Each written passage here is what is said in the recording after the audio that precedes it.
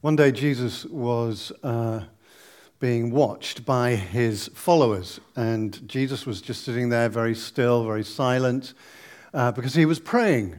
And the followers wanted to know, what was going on, what was Jesus doing, how was this working? And so we have recorded in the Bible, in Luke chapter 11, verse 1, his followers said to him, "Lord, teach us to pray," just as John's followers taught them to pray. See, these followers of Jesus have been hanging out with him for a while. They could see that Jesus was different. There was something about Jesus that was different. And when he prayed, things happened. When he laid his hands on sick people, the sick people got well.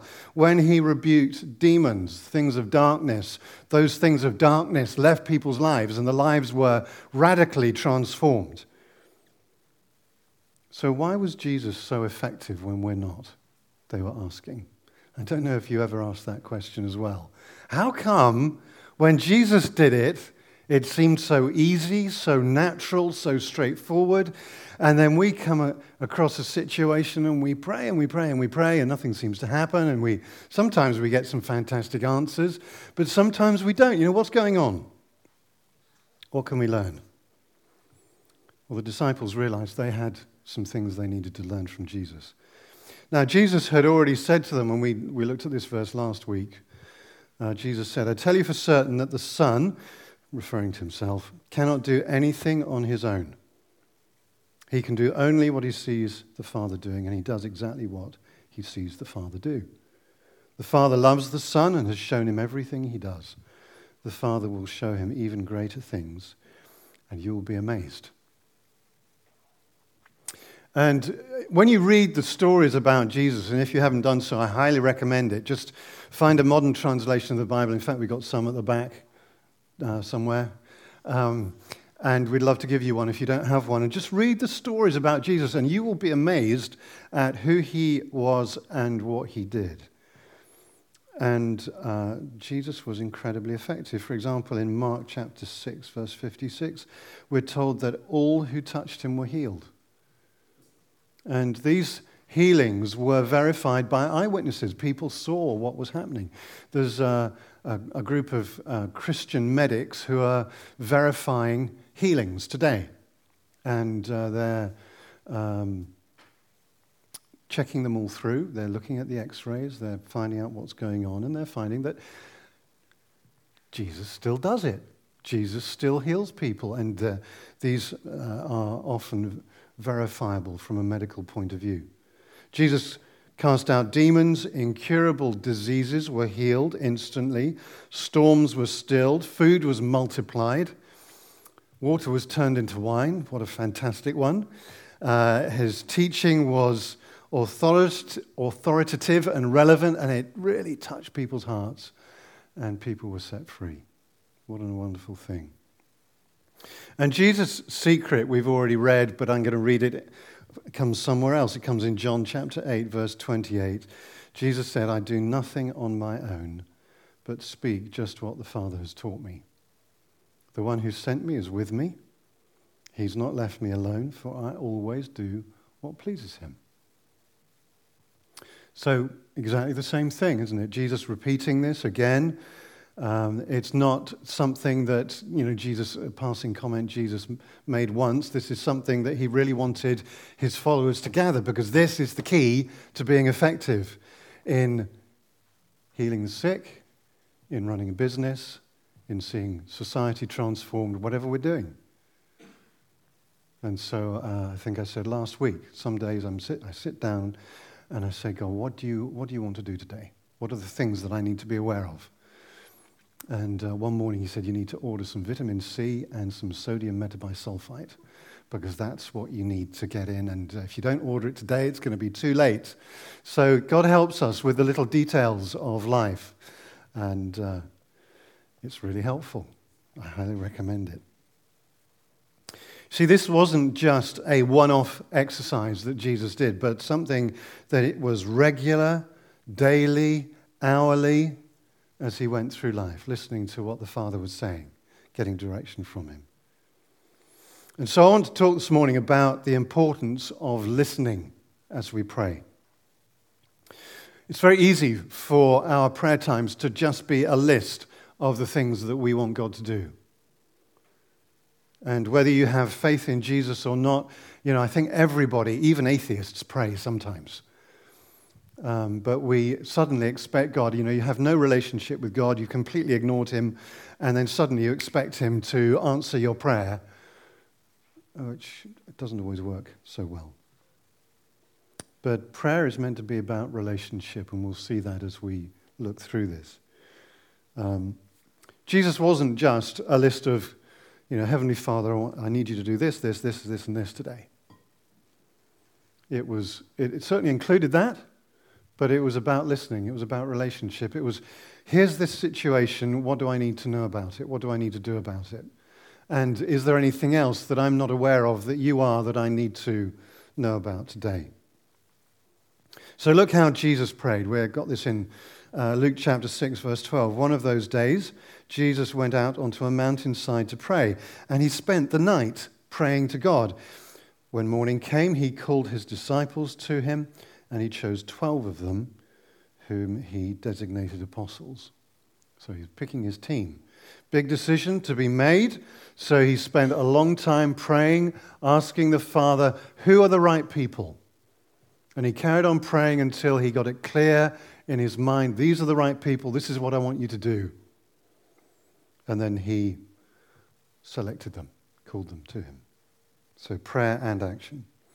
Before the crucifixion, Jesus needed to be sure that he was about to do the right thing. You don't want to go through hell, die the most painful death that anyone has ever had, and take the punishment for everyone in the whole world for no reason.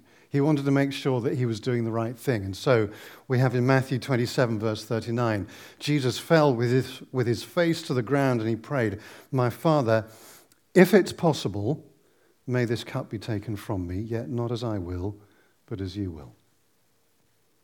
Is it possible for there to be another route, or do I need to do this? He's seeking the Father. Is there another way? If not, I'll do exactly what you want. Jesus wrestled in prayer, and then with verse 42 we're told, he went away a second time and he prayed, my Father, if it's not possible for this cup to be taken away unless I drink it, may your will be done. So the first time, is it possible? The second time, if it's not possible. So he's gradually working his way through this and getting more and more certainty that he's going in the right direction and that this is the only way for this to be done. We're not told the exact wording of what Jesus used the third time, but by the end of that third bout of praying and seeking the Father, he was absolutely certain that he had to die on the cross, that there was no other way.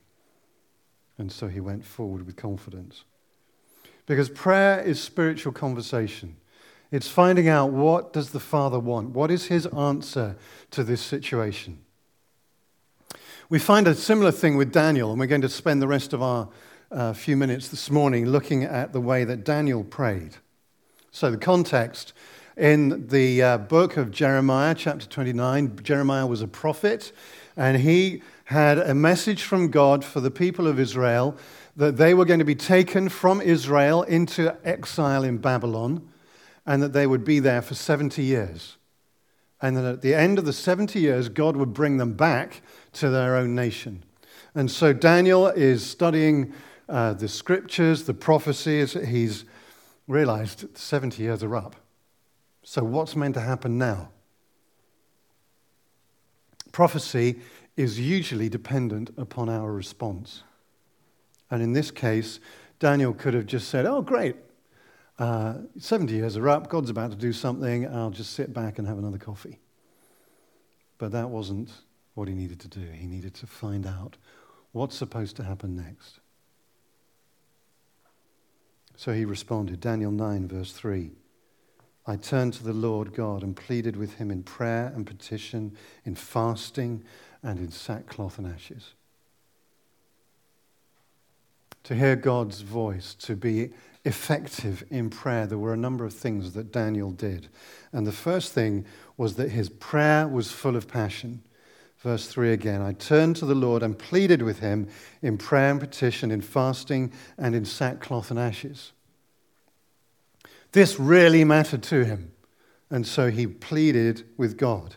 This is no mindless repetition of some kind of liturgy or set prayers. This is a passionate outpouring of his heart before God. And he does what Jesus told us to do, Matthew chapter 6, verse 5. When you pray, go into a room alone, close the door, pray to your Father in private. He knows what's done in private and he'll reward you. God likes it when we pray. And we pray in groups, and we prayed before the service this morning. You're welcome to join us from 9:30 to 10:30 every week. But there are times when we need to get alone with God and really pour out our hearts before him. How important this is to Daniel is shown in the way that he fasts as well. Isaiah 58 tells us that fasting begins with us humbling ourselves before God. So again, fasting like prayer is not about us trying to twist God's arm and get what we want and to get the answers that we want. It's about humbling ourselves before God and saying, do in me what you need to do because I need to change. And what do you want to do in this particular situation as well? It talks about covering yourself in sackcloth and ashes. And in their culture, that was a sign of humbling yourself before God, getting as low as possible before him, acknowledging our absolute dependence upon God. That as Jesus said, and we saw at the beginning, that we can do nothing of value unless we hear from God and keep in step with him. Daniel is passionate about his nation. He doesn't have the Western mindset that we have today, where we consider ourselves very much an individual. He sees himself as part of the nation. And he was in exile. He was one of the people who'd been taken to exile. He actually had a very good job there. He was one of the civil servants. He was a very senior civil servant, but he was 500 miles away as the crow flies, and his nation is important to him. The spiritual health, the physical well-being of his people cut him to the heart, and so he cries out to God. So often we get overloaded by the news, don't we? There's just story after story after story of, muggings and beatings and natural disasters and famines and this and that and the other, and it just washes over us and it doesn't touch our hearts, and we so easily get compassion fatigue as well. But God is looking for people who care. People who will be passionate about the people he's put around us, who will cry out to him in prayer, petition and fasting for our nation. The spiritual, physical and emotional well-being of our nation is not good because we've turned from God, just like the Israelites did. And we need to be restored, just like the Israelites needed restoration. So this week, I would like to invite you to join me in praying for our nation and for our loved ones who are far from God. And to pray about some of the situations that we see around us. Also to pray specifically for the Alpha course that's coming up and for those that God would like to have coming along onto it. And I'll talk more about that in a minute. But Daniel's prayer is full of passion because his heart is full of passion and compassion towards the people around him. Second thing that Daniel did was to remember God's greatness. And so Daniel prays in the next verse, verse 4, "Our Lord, you are a great and awesome God, and you faithfully keep your agreement with those who love and obey you." And we sing about that, don't we? Remembering who God is always a good place to start. It helps to get everything back into perspective. Because we will face situations that we can't solve. They're too big for us. It may seem impossible to us, but it's not impossible for God. For God, it's not a problem. And so we need to find out what his solution is. Starting a new business this summer has already had its ups and downs. And There's a lot to do on top of already having the job leading this church, but I'm learning. Unfortunately, I'm a slow learner, but I need to take it to God to get his perspective on it. And there was one morning where I was a bit disappointed with the result we were getting and, feeling overwhelmed by the whole process and all the things that had to be done. And as I sat quietly before God, I just felt him say, this was my idea, and I'm going to take care of it. It just shifts the perspective. It doesn't take the problems away, but it helps me to remember that actually God is so much bigger and God can sort it out. So no matter how insurmountable the problems are that you face, God is able to help. No matter how long things have been in decline, God can step in. And that's true of our society, our loved ones, our relationships, our workplaces. They're not beyond God. They're not beyond his help.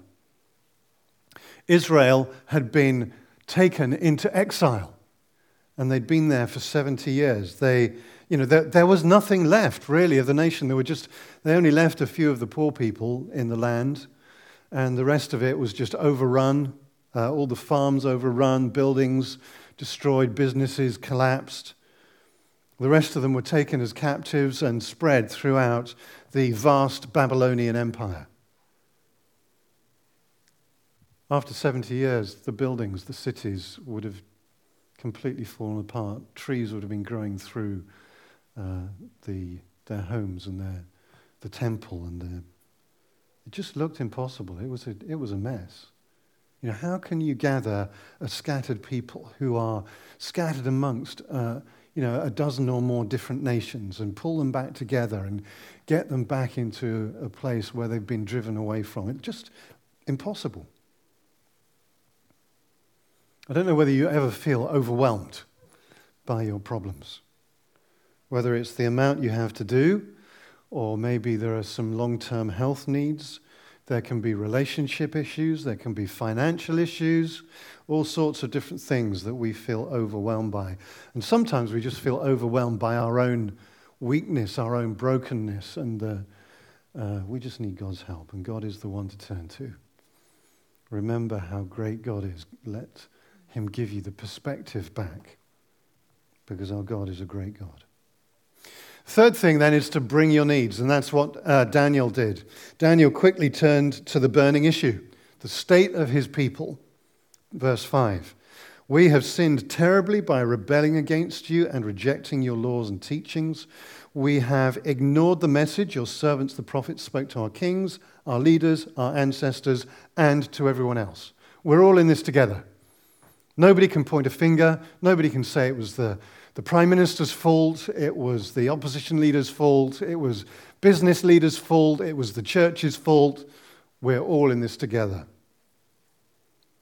And notice how Daniel responds. He repents on behalf of his nation. He says, we have sinned. Daniel was one of the most righteous, the most spiritual people that we read about in the Bible. He didn't need to repent of those things. He hadn't actually done them. But he saw himself as part of the nation, and so he repented on behalf of the nation. And we can do that for our family members, our city, our nation. We have sinned. So there's no pointing the finger. There's no them and us. And unfortunately, so often the church points the finger at those who do wrong. But Daniel identifies himself with the people who've done wrong. And he prays again in verse 7, Lord, you're in the right. But as you see, our faces are covered with shame. This is true of all of us, including the people of Judah and Jerusalem and all Israel, scattered near and far, wherever you've driven us because of our disloyalty to you. O Lord, we and our kings, princes, and ancestors are covered with shame because we've sinned against you.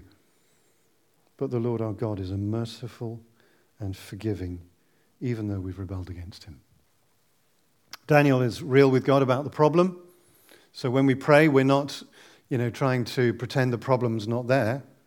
He's very real about the problem with God. But he also knows God's goodness. He knows that God's love for us is greater than anything else, and that God will help his people. And so he brought his needs before God. And then the fourth And last thing is that he listened for the answer. Now, on this occasion, Daniel gets an answer really quickly. We're told in verse 20, I was still confessing my sins and those of all Israel to the Lord my God, and I was praying for the good of his holy mountain when Gabriel, the angel Gabriel, suddenly came flying in at the time of the evening sacrifice. Wouldn't that be fun? And this was the same Gabriel I'd seen in my vision, and he explained, Daniel, I'm here to help you understand the vision. God thinks highly of you. And at the very moment you started praying, I was sent to give you the answer. God thinks highly of you. If you've got your life right with God, then you are his child. He thinks highly of you. Now, we may not see an angel come in through the window or through the door, or however it works, to speak to us. But we do have the Holy Spirit inside us, and God promises us that he will speak to us, he will guide us. But do we listen? We need to learn to filter out our emotions and also Satan's distractions, and that comes about by practice. So, for example, when we get a prophecy, we think God's spoken to us, it's very rare for it to be 100% from God. More often, it's at the most 80% from God and 20% from us. And so often it's the other way around. We get it so mixed up with our own stuff that it's 20% from God and 80% from us. But there's still something of what God's saying, and we need to be able to listen. But then we test it. And so we ask God to give us confirmation, and we take it to wise people, and we say, I think this is what God's saying. What do you think? You know, what do you sense God's saying? What resonates on your heart, and what do you think doesn't fit? And we listen to godly people who are wise. But God wants to speak to all of us. So on that occasion, Daniel got a really quick answer, as it says there, as soon as you started to pray. Now, in the next chapter, Daniel has to wait a bit longer for the answer to his prayer.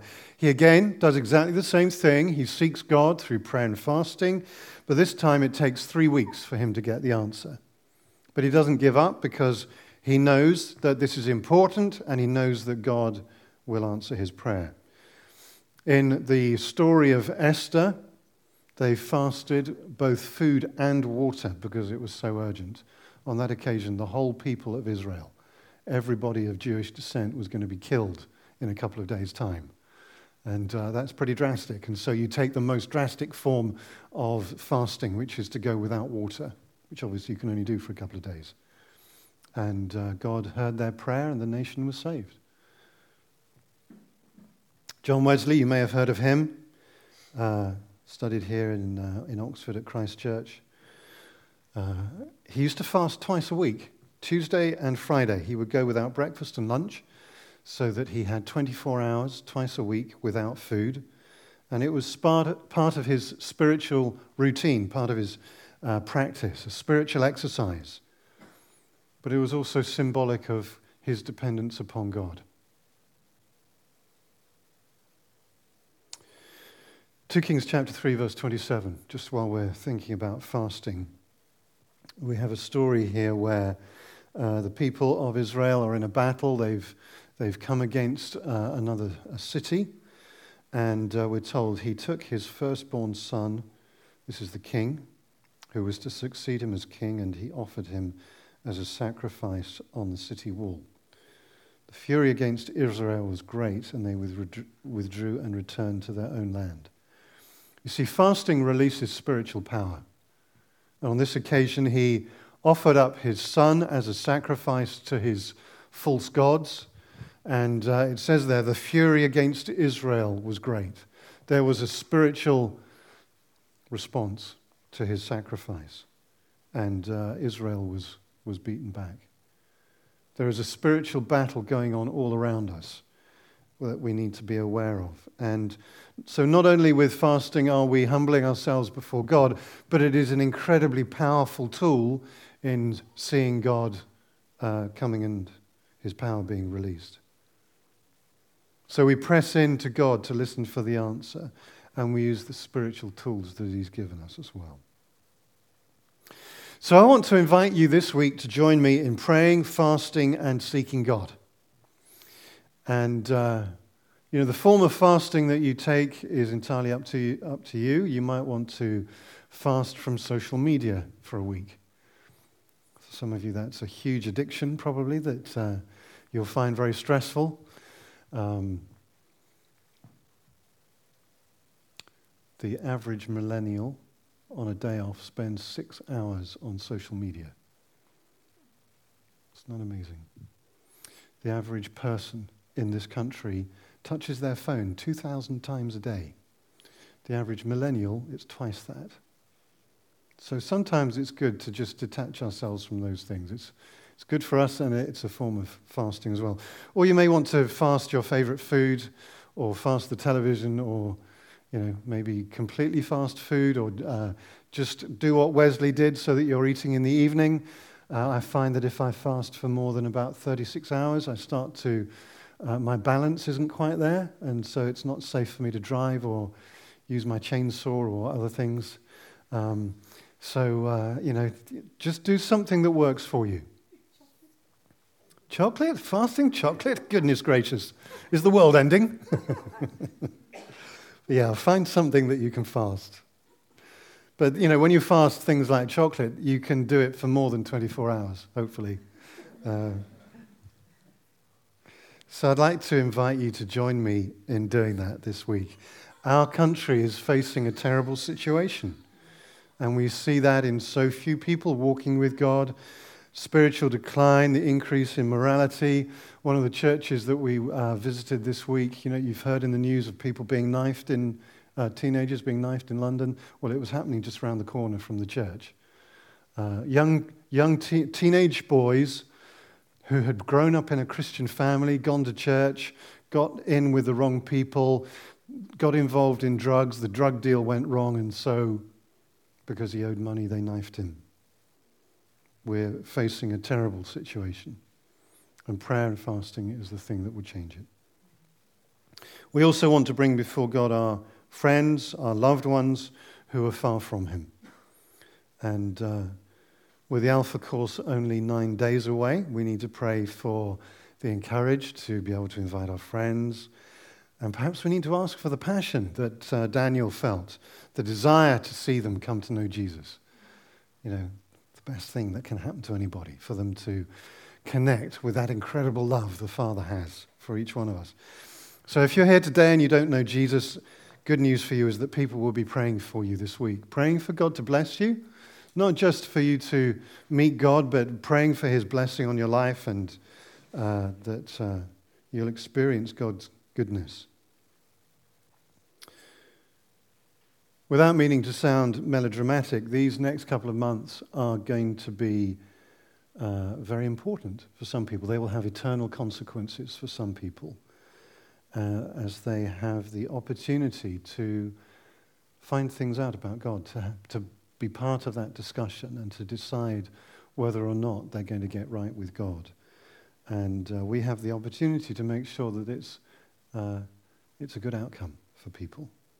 So pray passionately, remembering how great God is. Bring Him every concern you have, and then listen. Listen for the answer. Good practice is to take a few moments at the beginning of the day, even if it's literally just a minute or 2 minutes at the beginning of the day, to ask God what He wants to do, what His priorities are. Write it down, and then build your day around what God has said. And you can do that several times during the day. And once you get used to doing it, you'll find that you can tune into God so much more quickly than you did before.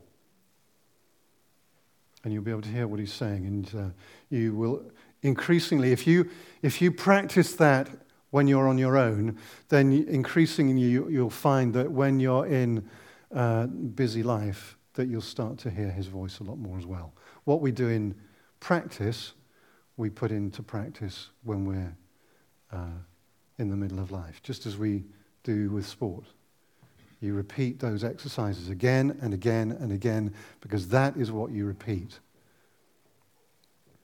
So the good news, we have a wonderful God. He's amazing. He loves us so much, and He has so much of his blessing that he wants to pour out. And he has a wonderful plan for your life.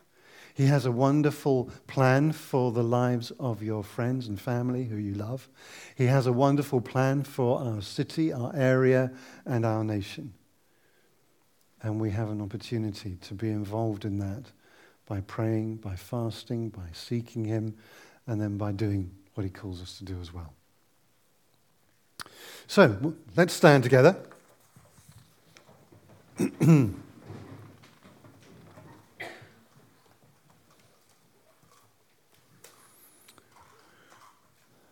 Matt, could you get on the guitar again, please? So as Daniel prayed, our Lord, you are a great and awesome God, and you faithfully keep your agreement with those who love and obey you. Part of God's agreement with us is that if we come to him and we say sorry for the things that we've done wrong, he promises that he'll forgive us. And he'll take us out of darkness and put us into light. He'll take us out of the future that we're facing to be cut off from him from eternity, and he brings us into his family, that he covers us with his love, and he gives us a hope and a future. And many of us have done that. We've cried out to God, and we've experienced his love and his goodness. And if you haven't done that and you'd like to do that, then this morning would be a great time to get right with God. So I'm going to pray a prayer, and if you'd like to get right with God, you can pray that just silently between you and God. So you can say something like this. Jesus, I'm sorry for the things I've done wrong. I'm sorry that I've ignored you, and ask that you'd forgive me. Ask that you'd restore me into a relationship with you. I want to know you. I want to follow you. And I really need your help. So please come into my life now. The Bible says that if we say something like that God forgives us and he causes us to be born spiritually. And one of the things we would love to do is to help you grow spiritually. So if you prayed that this morning, mention it to the person that you came with, or come and tell me. I would love to pray for you. I'd love to give you a Bible, modern translation of the Bible, so that you can read these stories for yourself and become convinced for yourself of just how incredible God is. So, Father, we thank you for your hand upon our lives. We thank you that even when we're not aware of you, that you're there, that you're for us, that you love us, that every thought that you have towards us is to bless us. We thank you that before we were created, that you were thinking about us and you had a plan for our lives, a plan that we would find fulfilling, enriching, exciting, even if it is a little scary at times on that roller coaster. But we want to embrace everything that you have for us. So in Jesus' name, I bless you. I bless you with the peace that comes from Jesus, a peace that the world cannot give. I bless you with a peace that is there in the storms of life. I bless you with an awareness, increased awareness of God's presence and his goodness towards you. I bless your finances. I bless your decision-making with your finances and with your business decisions and your workplace and your study. I bless the insight that God has given you and the solutions that he has to the problems that you face. I bless you with an ability to be able to access the resources of heaven. And I bless you with the Father's love. A love that is unconditional, that has nothing to do with whether we're good enough or not, that has nothing to do with how good or bad we've been this last week. I bless you with the Father's love and an increased awareness of his passion towards you and his desire for you and the smile that he has when he thinks of you and the twinkle that's in his eye. Because God sings over you songs of love, songs of deliverance, songs of healing, songs of freedom. So I bless you in Jesus' name.